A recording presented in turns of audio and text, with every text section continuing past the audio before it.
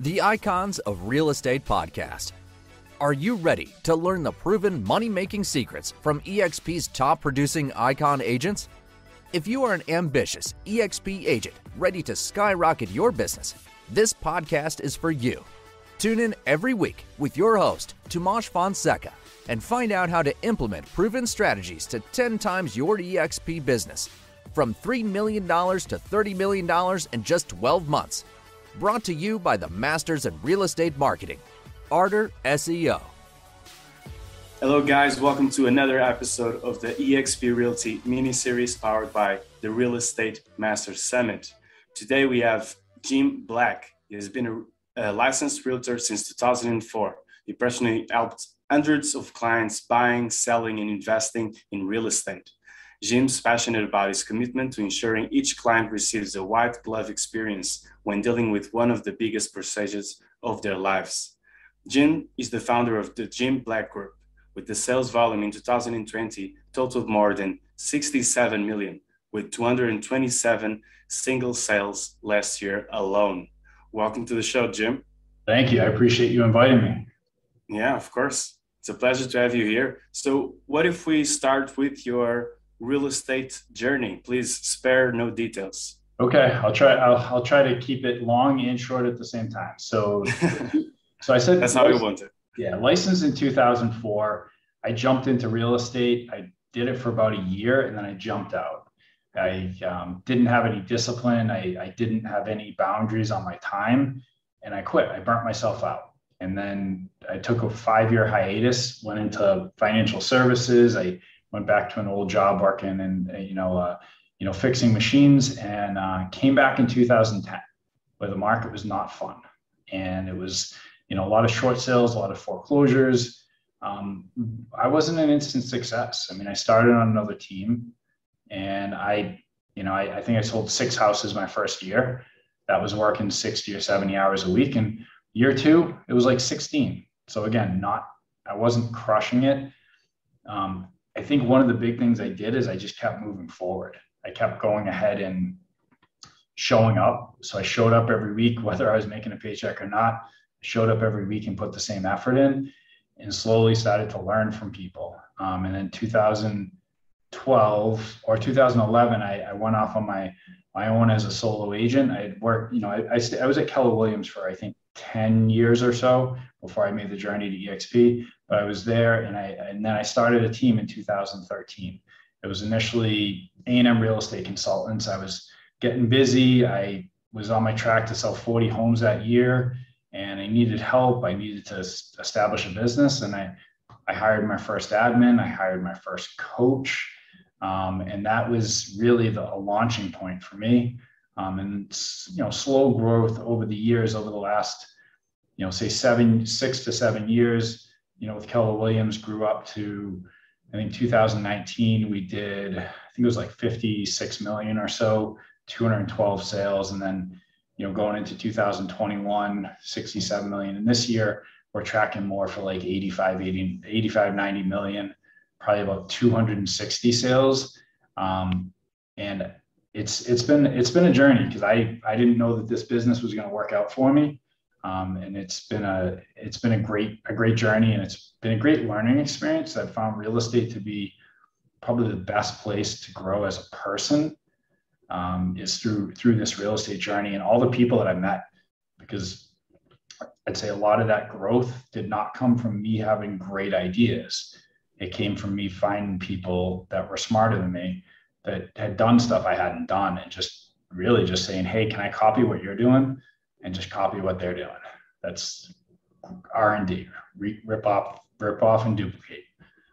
Best way to do it.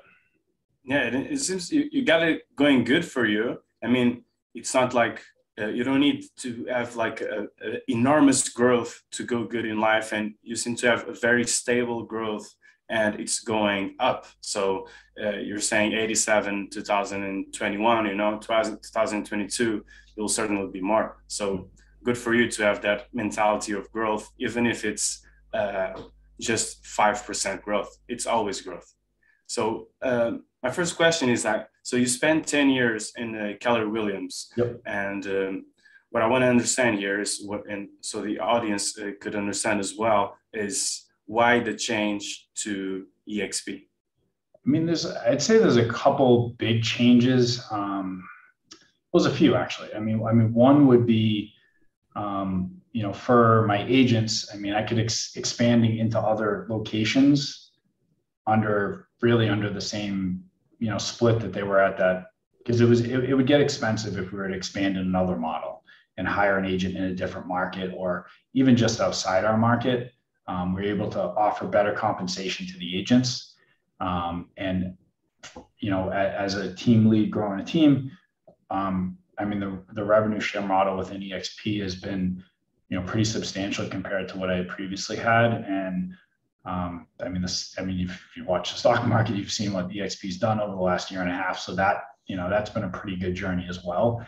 A lot of it was I saw COVID hit, everybody started working remotely, and I just saw the shift. And I think the EXP's had a lot of growth, I think, because a lot of people saw the shift from our mindsets, which was, hey, we all have to be in the office every day, all day, and I'm going to be a drill sergeant about it, to sometimes we don't have to.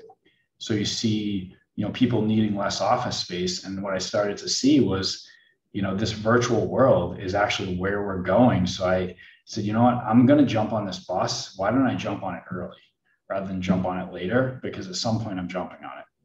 And I didn't want to make the move in the middle of everything that was going on in the world, and I didn't want to miss the boat. So that was a lot of what I saw. And there wasn't a lot of growth in our state at that point. There still hasn't been a huge growth. I think there's still a huge opportunity within Massachusetts, because the model, especially for a mid-size or large team, it makes the most sense. Like to me, it's a no-brainer from a financial standpoint, from a growth standpoint, also from training too. I mean, some people need that face-to-face training, but I think the virtual trainings that we have are way better than any trainings I've experienced at other places. Great, and that seems about enough reasons for you to jump ship and move to EXP. Yeah. And now, speaking of growth, as an EXP realtor, what's your biggest hurdle to growing your business? Biggest hurdle to growing my business is me. It's the truth though. So part of this move too has been a personal growth journey for me too, and opening my mind to bigger opportunities. And when I moved to EXP, one of the opportunities I hadn't even looked at before, I made a connection in EXP, and we opened a mortgage company just a few weeks ago. And so, the biggest barrier is looking at real estate sales as the only place where we can build a business. So for me, what I found is I started opening my mind to, okay, I have this big real estate business. What other ancillary businesses can I tie to this? Like, where else can I, help the consumer in another business that ties to this? And, so mortgage was our first dive into that. We also started a coaching business. So we started actually taking action. So I'd say the biggest hurdle, honestly, has been it's been my mindset. I guess from a growth of a team standpoint, I don't know that the team members care what company we're with, is the truth of it. Like they will see the revenue share, they see the stock, but they don't notice that as a big deal until they start getting it. And then they go, oh, that is really cool. For the most part, they're coming to us to come be part of the team. I think from a growth outside of our team, I think the one obstacle of growing outside of the team would be, we don't have local physical office space, which may be an obstacle to some people. It's, again, for us, it's not. So you're creating you're adding another branch to the Jim Black Group. Is that it? Is the mortgage will be a part of the Jim Black Group? So it's a separate company, JBG Mortgage, that is established, that we can serve. It's a brokerage that can service our clients. It can service outside of that as well, but it's more to have, people, us to be able to have something somewhat in our control when it comes to mortgage, because mortgage is never in any control at all. Yeah. To get that seamless experience with the clients and the customers. Yeah, because they've had the experience that they've had with us, and then if it's disjointed when they go to the mortgage team or they go to the attorneys or they go to insurance, we want to be able to, either have a partner, or if not, we create our own company where that person can go there and have the same experience that they had. So it looks good on us and looks good on them. Yeah, that's great way of thinking. If you want to have something done right, do it yourself, right? Everyone knows that saying. So if your team is not delivering, or even if the customer experience is inconsistent, it might be a time to look at team culture. And Jim, then he told me that he wanted to talk about team culture here with us. So can we start with why is culture important?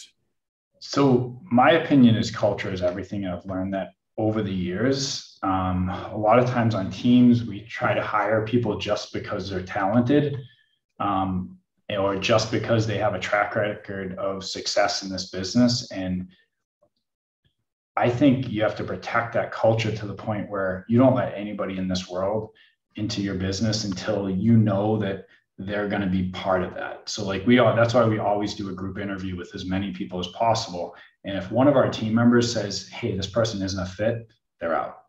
Because if one person says that, then they're not going to be the only one. So building a plate, it's tough because it's kind of fluffy, but a place where I, as the owner of the business, I want to show up here. Like, I want to go to work. I want to see these people. That's really, really important to me.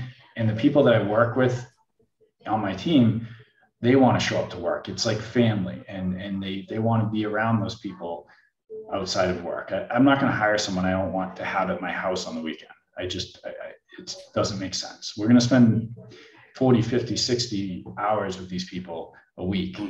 We got to like them. Yeah, that makes perfect sense. So what are the values that you cement to your team culture at JBG? So I'm going to talk, from a value standpoint, one thing that I think we really push home is just never sacrificing a relationship for a commission.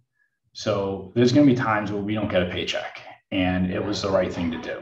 So we need some people that are willing to do that. And then I'm going to go into characteristics of the person that would be a fit. And this comes from the book, I think it's Patrick, I can't say his last name, but The Ideal Team Player, where he talks about people that are hungry, humble, and smart. And if somebody's missing any of those, they're probably not going to be a good fit, because if they come into our environment and they're not hungry and they're not willing to put the work in, they're not going to last. And not because we're kicking them out the door as much as they just are going to get really uncomfortable. And if somebody has a really big ego and they've already arrived, and which means they've had as much success as they will ever have, it's going to be poison to the environment, because our high producing people are the most humble people you meet. And then smart, they have to have some ability to communicate with people and read social cues. They got to be able to know when to shut up. They got to know when to speak, and a lot of people that can be a very hard one.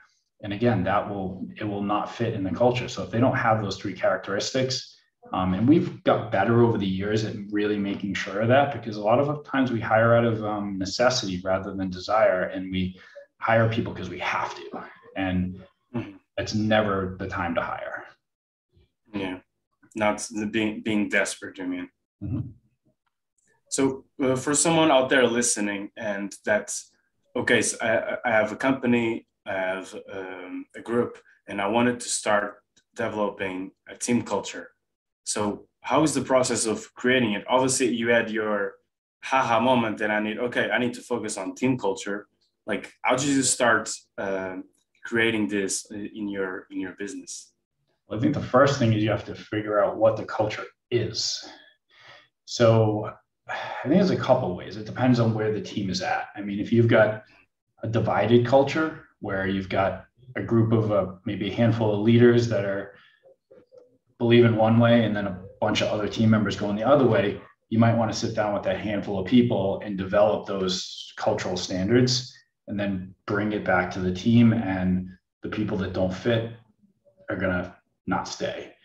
Or, I mean, if you have a group where everybody is fitting, but you just don't know what it is just actually doing maybe like a brainstorming session and asking people, like, when you think of like for one, what excites you about coming here every day, and what, if we were to talk about the culture, what would you consider? And basically take everybody's ideas. And I think that's a cultural piece that people miss. A lot of times we create a business and we become a dictator, and that never works, because I know for me, I don't have all the answers, probably not even close to half of them. But I have other people that are skilled in different areas that I'm not, and having them be able to give input, not everybody giving input on everything, but allowing others to have ownership and give input on decisions in the business, and be willing to be wrong. A key in our business was when my director of operations came to me, sat me down and said, we're doing everything wrong. And when she did that, I had a couple ways I could have gone. I could have said, hey, like, you're fired, which she thought might be an outcome. Or I could have done what I did, which was said, I acknowledge the fact that, you know what, you're right. Now what do we do? So I was humble enough to say I'm wrong, and I helped empower someone who has now been with me for 8 years in this business, because I empowered her to, okay, well, there is a problem. Now, how do we fix it? So I didn't say, I'll go fix it or you go fix it. I said, let's fix this together. Great. It looks like you decide what culture you want to have in your business, and then every decision you make is going to build that culture. And if you go against it, you will disrupt the culture. So always be mind aware of what you're doing, and what Jim did here about being humble with someone, I guess, beneath them, if you can say this, it was the right choice, right? Yeah, because they had that person rise up, because they, at that point, they might have in the organization felt beneath me, but then at that table, we became on the level playing field. And the other thing is, as a business owner, like, to not be sitting at that board of directors table by yourself is really cool. Like, to actually have other people sitting there, other decision makers at that table, it makes it a lot less pressure on you, and you're going to get some better ideas. Nice. And I have here a set of questions that you will be really good also to ask your team to understand where they at with your team culture. But I guess I'm asking you now. Yep. So the first one would be, what makes you proud to work at this company? I think it's just watching the growth that I see in the people, both personally and professionally, over the years. It's almost like that proud dad moment, like where, your kid hits a home run or something on baseball. Like, it's just seeing that it's created a little bit of a life of its own, and the people in it protect the culture probably more than I do. Nice. And what are some of the ways that the company celebrates success? So I'm not great at celebrating success myself, but something I try to put out there periodically is just a little. Sometimes it's the little things, actually. It's not. So sometimes it's like that post on Facebook, like, hey, so-and-so just is awesome. It could be because they sold so many houses, but it could be just they're awesome in general. Sometimes a celebration can be as simple as, like, somebody's doing a great job, and you just say, great job. You give them like something small as like a gift to say, you're awesome. So I think it's those little things. A lot of times we get so focused on, like, this big celebration, and we forget to say, like, that the fact that you got that thing to the finish line and the buyer was so happy. I'm proud of you. Like that. That's how you really impact people. Yeah. Sometimes it's just a little word that can impact in the motivation of your team and that little word can give you more sales. So it all depends on that. And I guess the next one would be, what's one thing you could change about the company if you could? So I think one thing, and this is again me being restrictive, is I would grow it a little bit faster to create more opportunity for the people in it. It's a conversation I had as recent as today, where I have a tendency to not want to fail, which sometimes can put that can put a barrier for other people's growth, because most of the failures at this point are going to be little in nature anyway. And if we don't continue to, you're either growing or dying sometimes in these businesses. And if we're not growing to make sure everybody in our world gets a world that's big enough for them, then we're not really delivering on what we promised. And how you get, of course, your personal development, you hired a coach. Does your organization support any professional development or career growth in that sense? Yep. I mean, we have different positions, different stages people we actually provide coaches for. I mean, I meet with people on my team every couple of weeks and going through, their personal goals and help to guide them, with their financial wealth or really just about anything out there. We do have several other coaching programs like group coaching that we actually pay for our admin staff. Because a lot of times they get forgotten. They're like, oh, you just go do this paperwork or do this. I mean, there's some of the most incredible people. And if you're not developing your people, they're not going to stay there, or they're not going to grow and do the job that you're expecting them to do. That's great. It seems like if anyone is listening to this and he wants to join Jim Black Group, they're getting the full picture. So thanks for sharing that.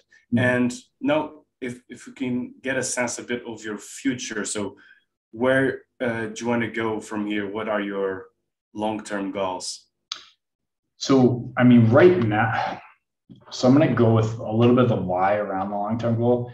I mean, the goal is and the why of the business is to create wealth mentally, physically, and financially for all the people in our world. So that's the basics of it. But from a growth standpoint, to get to that point, we're actually going to have to do some pretty substantial growing over the next 12 to 24 months. So the business itself is going to really have to grow probably about 25 to 30% over the next 12 months, and another probably 15 to 20% over the next 12 months there to get really to where we need to be to create the jobs and opportunities for the people in our world to have what they need. Yes. And in a sense of way of helping you reach that development is a question now that we ask to every guest is, in what areas do you feel you need to improve, and what are you doing about it? I guess for me personally, on our growing as a team is really just building relationships with people to grow our team. So that's really where I think our because if we have very high producing agents, so we have, this year we'll close 260 deals with 5 agents. So it's gonna, so we lose an agent, that's a big deal. So right now we're in a spot where if we were to lose one agent, it would be a big deal. So really growing, that's a weak point that we have right now. And we really need to be a little more aggressively hiring this year. And we don't hire 12 people and see who sticks. We're going to find the right person. We're going to hire them. We're going to develop them. And we're going to do everything we can to make sure we have a plan that keeps them. Nice. And I hope you do find the right people, Jim. And tell us, how can our audience reach you?